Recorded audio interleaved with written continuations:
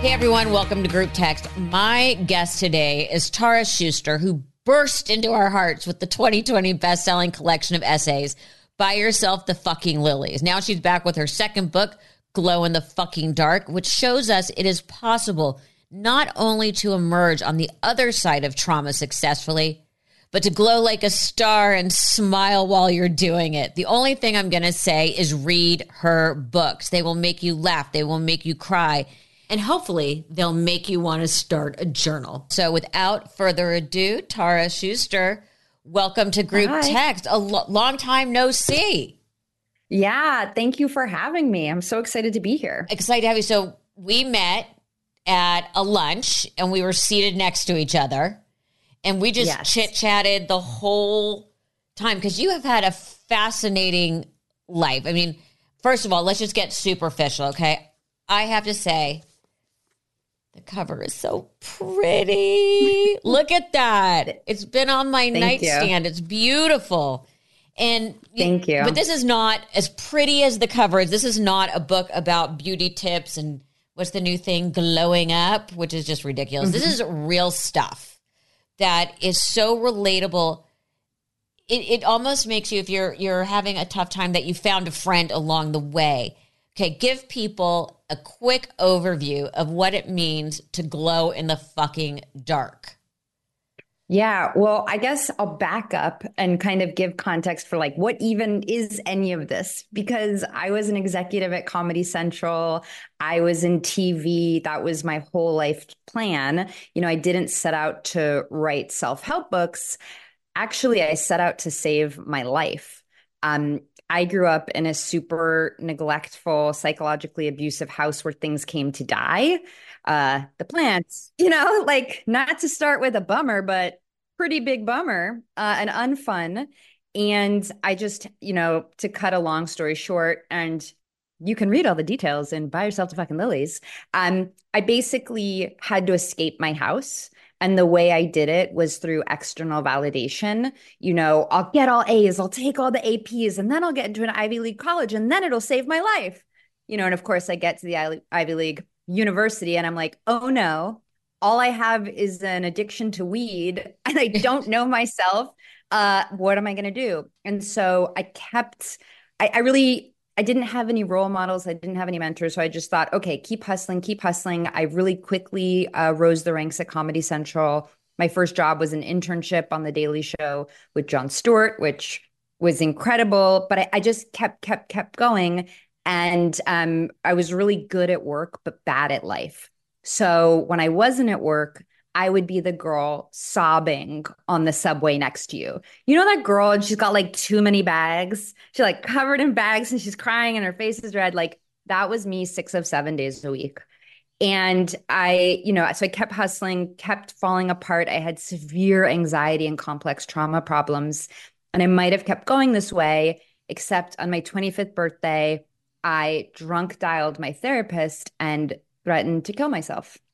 Well, at least you drunk dialed your therapist. I think I may have done that once or twice, but the opening scene of the book, you're driving like an absolute lunatic through the desert with your therapist on the phone. You had been let go at Comedy Central. She tells you to pull over. Yes. Why did that simple command resonate with you? So, you know, as I was saying, external validation, that was everything for me. And I got very unceremoniously laid off from Comedy Central. And you have to understand that Comedy Central was my identity. People would introduce me, Tara Schuster, Comedy Central, like it was my married last name.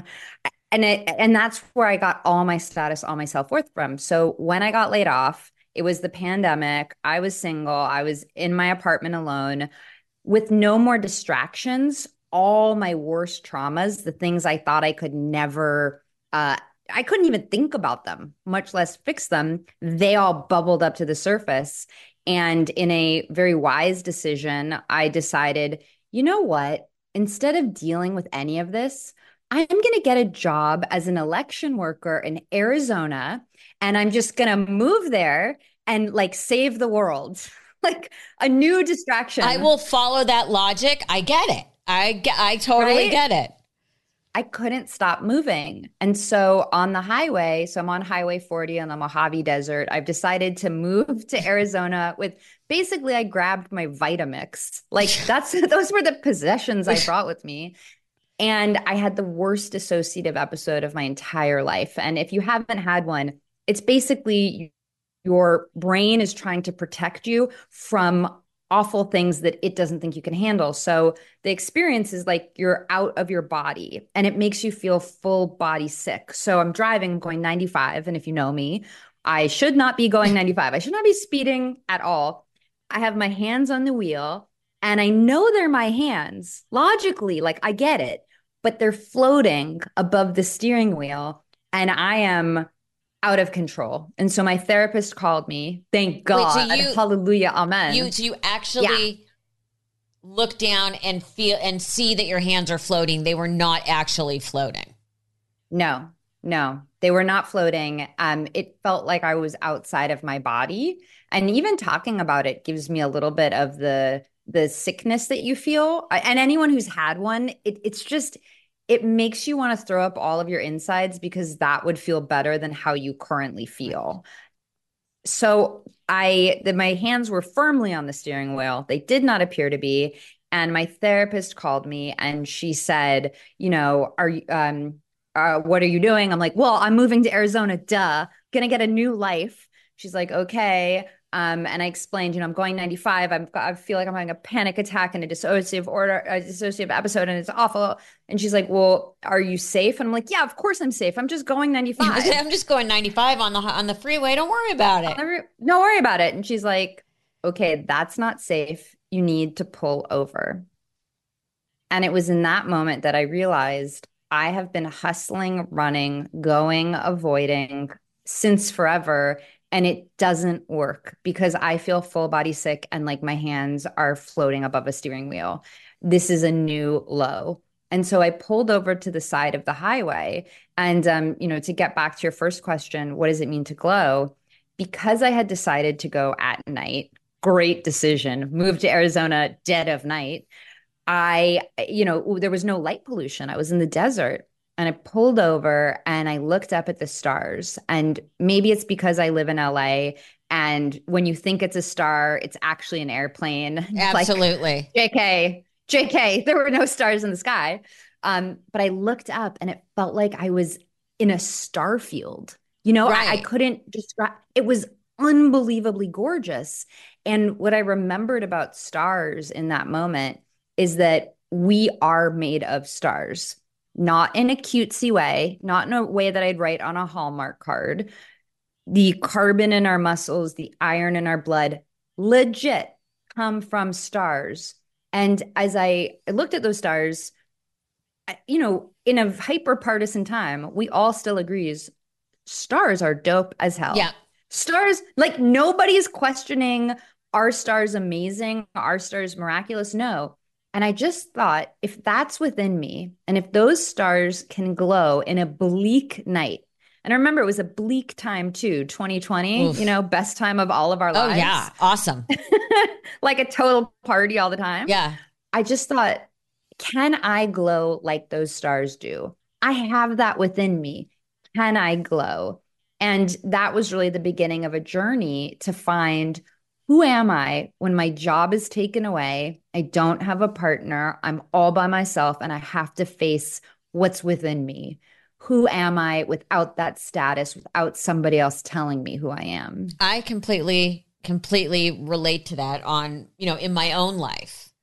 You know, I when my mom passed, not only did I lose my mother, not only did I lose the one person I knew who would be on my side through thick and thin, I lost my work partner. I was on the precipice of losing everything that was my identity. Luckily, we brought Fashion Police back for another 2 years, but I remember those moments laying in bed and thinking, who am I? And I think everybody still kind of struggles with that. I know I do. But I completely completely understand. And I made bad decision after bad decision after bad decision. And not only till about 4 years after did I realize all the bad decisions I was making, specifically in a relationship, and got out, which was one of the hardest things I ever had to do, but the most important and probably the best. And I'm removing motherhood from all of this because that has always been my greatest priority. But again, I'm in a situation where so much of my identity is wrapped up in being a mom, and now my son's graduating from college and he's never, well, I mean, he'll still come home, but you know, this is going to be the last summer probably that I actually have him in my home before he flies like a little bird. But so I completely relate to that.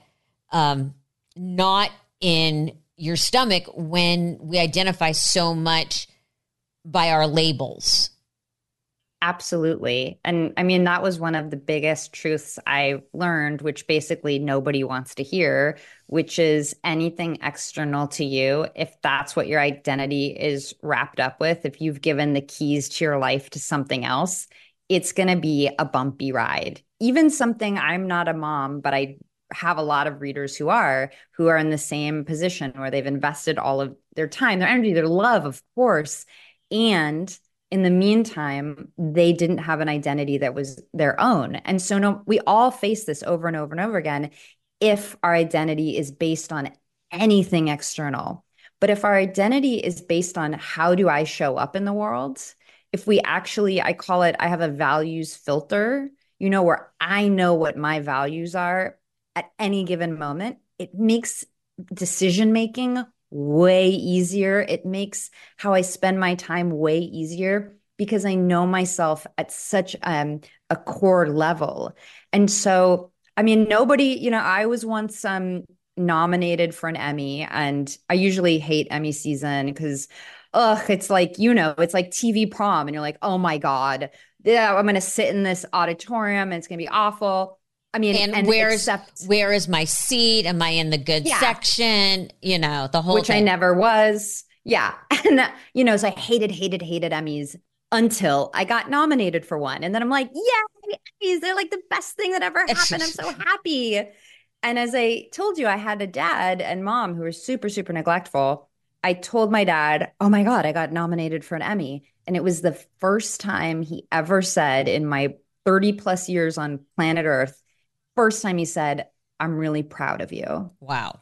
And I was just like, I made it. Like, I did it. I'm complete. The Emmy completes me. And now forever, it's going to be Emmy nominated Tara Schuster. This is going to be my PhD. Right. You know, so excited. And I'm out at a work dinner with my colleagues, and I get a phone call from my boss's boss's boss. That's, by the way, when you see that come up, it's never good.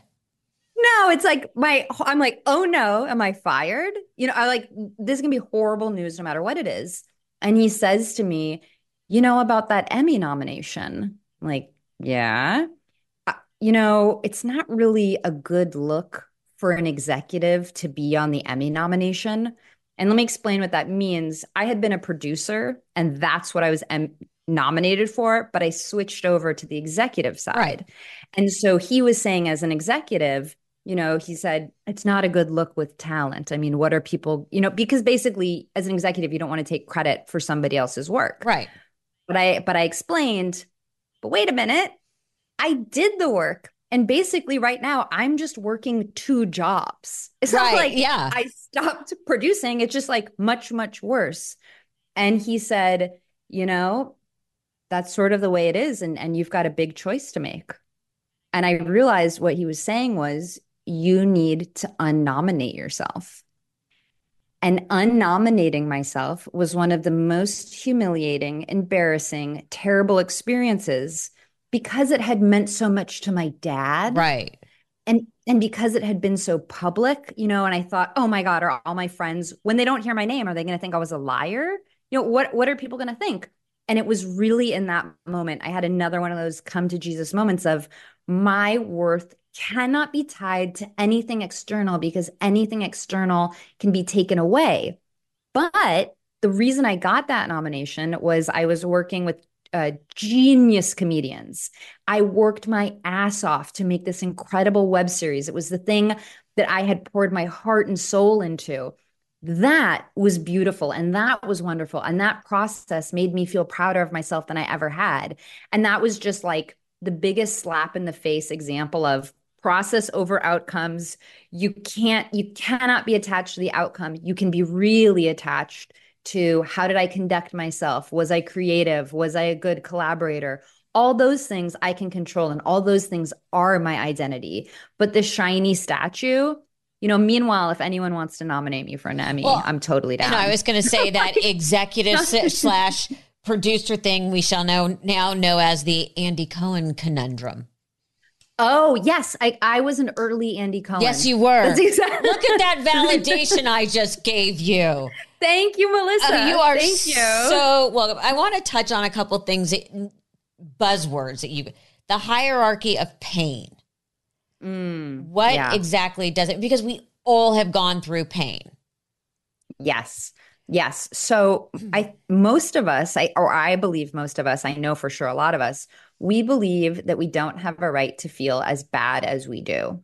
So you might have a childhood, just for my example, I grew up in an open construction site where the foundation was literally constantly shifting. And one of my first words was pylons, because that's how often they talked about needing to prop up the house. And even still in my 20s, I thought, well, I have constant anxiety to the point where I'm literally kneading at my breast because that's where my anxiety knot lives as I walk down West 11th Street. I look crazy. I was crazy. And I would think, well, I didn't have the worst childhood ever. I don't have a right to feel as bad as I feel. I should feel better. I have food on the table. I have and so what we do is we deny our pain because we think, well, somebody else had it worse. Somebody else had it worse. I don't deserve to feel this way, which is just about the most toxic thing you can do, because when you don't acknowledge your own pain and you resist it, it persists. It even gets bigger and much, much worse. And it's not like you helped somebody else that you perceive to have had it worse than you. And actually, that's pretty condescending that you think, oh, well, they must be so bedraggled, this person in my mind. So it's ineffective, it's condescending, and it doesn't help anybody for you to deny your pain. The really brave, courageous thing is to say, I am allowed to feel the way I do. It really doesn't matter if it was the worst case scenario or just middle. If this is how I feel, I need to take care of it. And I have to give credit to Lori Gottlieb, who coined the term, the hierarchy of pain. My mom used to have a saying, which was, you allow yourself a weekend wallow.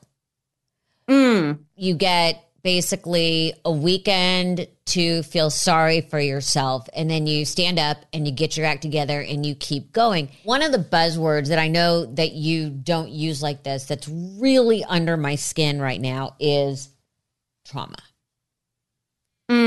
Because I feel like it's become a word to excuse everything at all times. As a matter of fact, I just had a conversation with my son because he's an adult. We have these conversations. And I said to him, we were talking about someone else. And I said to him, I go, you know what? Everybody has childhood trauma.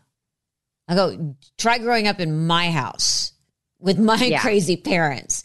We all have childhood trauma. We all have all this shit that's happened in our lives. But I feel like the word trauma is so used as an excuse nowadays. Yeah. It's thrown around so liberally. And I said to Cooper, everyone's got it. You talk to someone, you go to therapy, you work it out, you let it go. You don't necessarily forget it, but you realize that you're one of many. And there's almost, comfort in the numbers. And you don't let it own you. You get, I'm like, sure, I had lots of times that I was angry at my parents and I would blow up. And, to the day my mom died, we would fight. because that's what mothers and daughters or mothers and fathers or mothers and sons and father we do. That's what we do. It's part of growing up and breaking away. You fight. And then as an adult, you find other things you don't get along with them. But I said to Cooper, I'm like, yeah, everybody's angry. Everybody's pissed off. Everybody's had trauma. Go to therapy, talk about it, deal with it, let it go. Yeah. Yeah. I mean, the first time, one of the first chapters in my book is basically the first time I heard the word trauma, I just wanted to throw up in my mouth. I was like, ew, no, I didn't have trauma. I just went through some stuff. It's not that big of a deal. And here's sort of how I see it, which is yes, we all have trauma. It's actually not that special nor unique. Another word to use is suffering. You hear about it in every single religion. We're all suffering. Something bad happens to us, it makes us believe a story about ourselves. So in my case, my parents neglected me. Therefore, I must be unvaluable. I'm not worthwhile. Right. I exited my childhood thinking I'm not worthy, which had all kinds of consequences. When you think you're not worthy, okay, now you're going to make a bunch of decisions. And what I'm advocating is, okay, that's not so special. There are many, many, many people who have been through that, right? But we really do have to own it and heal it. And so it's never an excuse. It's never an excuse to treat people poorly. Really, what it is a flag that says, hey, I need to deal with this. I need to heal it for my benefit so that I'm not living in an anxiety cloud of depression, horror, blame. Like, who wants to live that way? First off. And second off, I don't want to act that way in the world. So another way to think of your trauma is, wow, there's a flag in the ground. I know I have to heal this thing. This is now my responsibility. I have to own it, but it's never an excuse. You can feel compassion for somebody. You Mm-hmm. can say, "Oh, well, I really feel compassion for what they've been through, and I'd like to help them." But it's never and that excuses how they treated me. That you know what I mean? But don't you find that nowadays, and it's just something that we all notice now with the whole, overly PC. And I find that people, instead of doing what you're doing, which is very practical, and it's the same thing we all do, hopefully, and maybe using different terminology. My mother's generation would say, oh, get over it. That Right. didn't mean, well, for some people, it meant just ignore it. But for people like us, it meant, okay, deal with it, get over it. And I find that we've become a very victim society, and the word trauma has become the descriptor for all behavior. Right. It's like everyone's saying, did you grow up with a safe space? God knows I didn't. And Yeah. I find that all sort of wraps up into it. But what I found so interesting is you don't use the word trauma that way, which I like a lot. One of the things you talk about is journaling. Okay, but before we go into journaling, I have failed journaling, I have failed meditation, and I have failed sleep. And this is how I know these things. And I'm trying to still make peace with some of it. I found that when I tried to journal, it felt like a chore. And then if I missed it, and oh my God, and then I would go into I'm not worthwhile, I'm not this, I'm not that, I'm so bad, I can't do this. And I did that when I would sit trying to learn how to meditate and think about that I wasn't meditating correctly or questioning how it was about to feel. And then I had one of those aura rings. Oh, And uh-huh. it Oh became no. so overwhelming. I would be scared to look at the results in the morning because it was like, wow, you're bad at this. And like, I can't fail sleep. But why does journaling work for you? And are there alternate things you can do? Yeah. So I've been a journaler, consistent journaling for 12 years. And the only reason I started journaling was because I was threatening to kill myself. And I was the girl on the subway crying, and my life sucked. And a friend said to me, have you ever thought about journaling, about writing about your experience? There's science behind it. It's supposed to be really helpful. And she was like way more privileged than me, like family has a last name that's known throughout the world, and she's just got this townhouse in the West Village and all these things. And I'm like, okay, maybe journaling works for you, somebody who had this like white picket fence life, but it's certainly not going to work for me. So to spite her and to prove what an awful, awful idea this was, journaling, who cares? It's for 15-year-old girls, not for me, not with my real problems. I decided, okay, I'm going to journal just to prove her wrong. And as I started journaling, which was basically just a brain dump, like I was just without a censor. If anyone has read The Artist's Way by Julia Cameron, she has a practice called the morning pages. So I was doing the morning pages, and you just word vomit everything that's on your mind, 3 pages every morning. And it really felt like all this chaos I had in my head was now distanced from me on the page. And I find that that's one of the most effective things about journaling is it just gives you some breathing room, some perspective. And once it's on paper, it's way easier to deal with your issues, with what's going on in your life. And so for people who, the habit doesn't come naturally, first off, of course, journaling sucks. Who wants to spend, for me, it's 20 minutes every morning. Who wants to do that, right? Until it becomes a ritual, a habit. So what I always say to people is make it beautiful for yourself. Like I light a diptyque candle. I've got my coffee. Sometimes I'm spraying witchy stuff into the air. I make it like this whole beautiful, pleasurable experience instead of, oh my God, I have to journal today. I had another chore.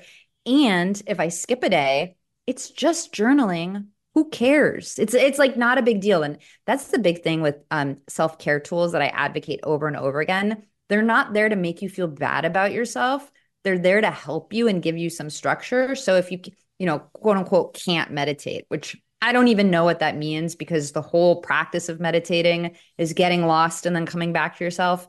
We don't need to punish ourselves for trying to take care of ourselves. And so, journaling, one tip I talk about in Glow in the Fucking Dark is I give you an emotion wheel. And that's because so many of us have completely lost touch with our emotions. For me, the emotions I thought I had were bad, good, sad, busy, tired. And like that was how I would describe my miracle of human existence stardust self. That was it. And I realized there got to be other ways that I feel. And so in the book, I give you an emotion wheel where you can really see, oh, I'm not anxious. I'm actually furious at my boyfriend. Oh, I'm not just depressed. I have a real reason to be grieving something. And there's a lot of science. The fancy science term behind this is called affect labeling. But it really, scientifically, the studies say it lessens symptoms of anxiety, depression, all sorts of benefits. Just writing down how you feel. So if you're like, I don't want to journal, this is too much of a big deal, get an emotion wheel and every morning just ask yourself, what am I feeling? That would be an awesome journaling practice. And you don't have to write in beautiful prose. No, it's not for anybody else. My journal looks like a drunken toddler, wrote it. It's my handwriting is awful. It's not a product. It's not something you're going to sell. It's not about your brand. It's not about, anything like that. It's just a word vomit of this is who I am. And you talk about, I agree that terms like safe space, trauma, narcissism in particular are really being bandied about and kind of have lost meaning because not every ex-boyfriend is a narcissist. Many are, but not many are. Many are. Yes, many but are. Not every. No. Maybe he was just a jerk. Yeah. So what I find really effective. So for my form of journaling isn't I'm writing this narrative of the pain of my life. It's just a tool that on a daily basis kind of gives you perspective. You can check back in with how you feel and you can do something about it. Because if you realize, oh, I'm not just a wash of anxious, I'm furious. Now I have about 10 action steps I can take to help myself, as opposed to, I hate when people say, well, I was just born an anxious person. Really? That's just like a diagnosis of your life? Or do you experience anxiety some of the time? I think it's good to have these diagnoses, but not great when a diagnosis becomes your personality. What I love about the way you approach things is and it's how I approach things, which is probably why we bonded at lunches. I'm very realistic, which you are Yes. too. Like you said, you're not anxious, you're angry, and that's what's making you feel anxious because you're going to have to deal with this person. That kind Yes, of a thing. exactly. And I feel like nowadays, again, we're such a hyper, almost over therapied society. No one is taking responsibility for themselves, and it's everybody else's fault. How do we, especially the younger generation, everything's an excuse. How do we teach the younger generation to stop making excuses? I mean, I know that I do it with my son because that's how it was done with me, which is we're just straight up about it. I mean, I always say if you want to change the world starting today, really start addressing what has happened to you, the situations you've been in, because as you heal yourself, you actually become a model to other people of how they can heal themselves. And you show up in the world differently. You're as a more compassionate, grounded person. And I agree, I'm really thrilled that people are taking care of their mental health and realizing, wait a minute, people are no longer asleep at the wheel. Many people are no longer asleep at the wheel. They're self aware enough to know, okay, I have issues. But where both of my books kind of take, I think, a different tact than a lot of self help that you read is what I'm saying is own it. Own your whole story. Own every good, bad thing that happened to you. Own it because once you take responsibility, I'm not to blame for my parents abusing me. I am absolutely not to blame. And it's my responsibility to take care of it now because I don't want that dictating the story of my life, which it will. I always say that which you do not deal with will deal with you. It doesn't go away. No. It doesn't. Suppressing obviously doesn't work. And so some of the things like journaling, if I were to talk to somebody, and I do a lot of my Gen Z readers, I talk about step one, get self-aware, start journaling. Just get any perspective on what the hell is even going on. What are your issues? Ask yourself in your journal, what even are my issues? You will be shocked to see how quickly you know way more than you think you know. And then it's about taking practical steps. I think that actually is why we get along so well. I am all about practical, free, like nuts and bolts way to help your mental health. And there are so many, both of my books, and Glow in the Fucking Dark in particular, are full of small rituals you could do today that would not cost you a penny, that would markedly help you heal. And in the book, maybe I'm not being so funny right now. I think I'm pretty funny in written words. It's not like a slog of a depression of a book. It's supposed to entertain you and give you these rituals. So I completely agree. Blame, there's another word for it. It's called learned helplessness. That's how Ooh. they talk about it. Yeah, in psychiatry. So this is the concept that once you think you can't do something, you continuously prove it to be the point. And so they see this a lot with like helicopter parents. So if you take over your kid's project, what you are implicitly telling your child is that they're not good enough, smart enough to complete it on their own, that they need you to step in, which creates a feel like learned helplessness. They learn that they cannot help themselves. And we do it to ourselves when we say something like, I can't quit smoking, and then keep saying, I can't do this, I can't do that. There's this idea of neuroplasticity, which means these thoughts that you have, they're not benign. They create actual neural pathways in your brain. So if you think something like, I am unlovable and nobody's ever going to love me, that becomes true because you're etching it in your brain and then we behave based on what we believe. So you make it truer and truer and truer. And so what I'm saying is everybody pause, take a chill pill for like 1 second. Remember, we have so much agency in our lives. There's always a baby step we can take for our own healing and take that step. On the other side of it, where I could really blame my parents. And people are shocked that I have a relationship with my dad. In many cases, somebody would have said, like, absolutely not. I don't blame him. He went through God knows what. I have to take care of myself. It is what it is. I have to take care of myself. Now, that means I still have boundaries with Mm. him. I still protect myself, but it doesn't help anyone. Acknowledging, oh, that was really terrible and it made me believe that I was worthless. That's just acknowledging. That's acknowledging the truth. And now it's my responsibility to own my story, change my narrative, and basically write my way, create my way into the person I want to be, which is a much better way to live. And you just brought it up at the end of the book. You have a very honest account about your relationship with your father and sort of by proxy, your mother and the boundaries. But I would think another way to look at boundaries, which I think is such a powerful thing, is forgiveness. Yes. Where That, you might not yeah. be forgiving them for the actual actions, but you can forgive them. Or as I always say, always remember they did the best they could. Yeah. And I also think forgiveness is a topic we might give too much airtime to. Okay, you forgive them, you don't forgive them, whatever. For me, it took me 15 years to forgive my mother. It doesn't, you can't force forgiveness. So I almost take it off the table Mm-hmm. and say, let me just deal with how this affected me.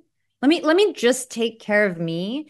And in the process, as you heal yourself, you let go, you let go, you let go until one day you find, wow, I actually, so my mom, horrible physical investigations of my body. We basically never had a conversation. She just would tell me, like, you're going to be a Nobel Prize winning scientist. Like, I'm pretty sure I'm in a ballet recital with a feather boa. She like trying to like from the beginning, trying to change me. And then and much worse things, awful. And as I healed myself and realized how painful, how much I had suffered, I realized, oh my God, what kind of suffering must my mom be in if this is how she treats people? If she's in the position where she's abusing her own daughter, what did she go through? And what hell does she live with in her mind? And I have great compassion for her because I know what suffering feels like. I went to the bottom of the well of my suffering. That's awful. And I don't need to invite her back into my life. I have compassion for her. I'm so sorry for whatever she's been through. And it's really up to me. In the book, I talk boundaries also is a very overused word. Mm-hmm. Another way to think about boundaries is a loving action you take. So with my mom, it's so that she's no longer in the position to dishonor herself over and over and over again. And with my dad, I stopped talking to him for 2 years so that I could deal with my own set of issues. It was very difficult. It was COVID. And all these families are coming together. Right. And I'm like, peace, peace, dad. Like, I'm we're out. not speaking. Yeah. Yeah, I'm out. Enjoy your life. Bye. And, he's like 77 at the time.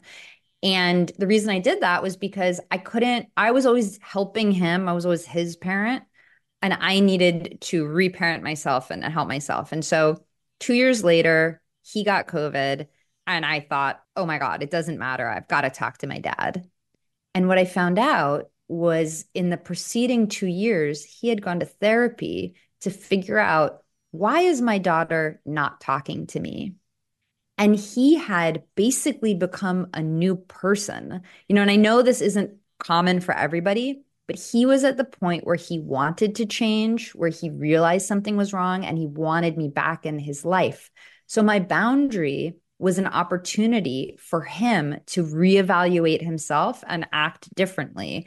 Because if you don't put up any boundaries, it's a very selfish thing to do because you're not being real with the people around you. You're not giving them a chance to change their behavior.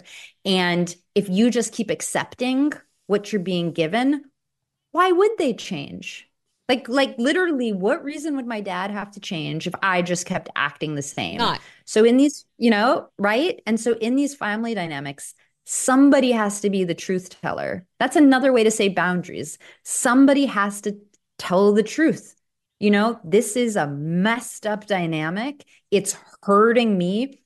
Every time my dad called, I didn't want to talk to him. It was degrading our whole relationship. It was awful. So I told the truth. This isn't working. We need to try something else. We just need to make a different choice. The choice is, I am not going to talk to you right now. Enjoy. And truly, if you talk to my dad today, he would say that was one of the best things anyone ever did for him because it really gave him a reason to investigate his own life. Tara Schuster, Glow in the Fucking Dark. So good, so helpful. Oh, I could talk to you forever. Thank you so, so much. Thank you for having me. I loved this conversation. A Huda Media Production.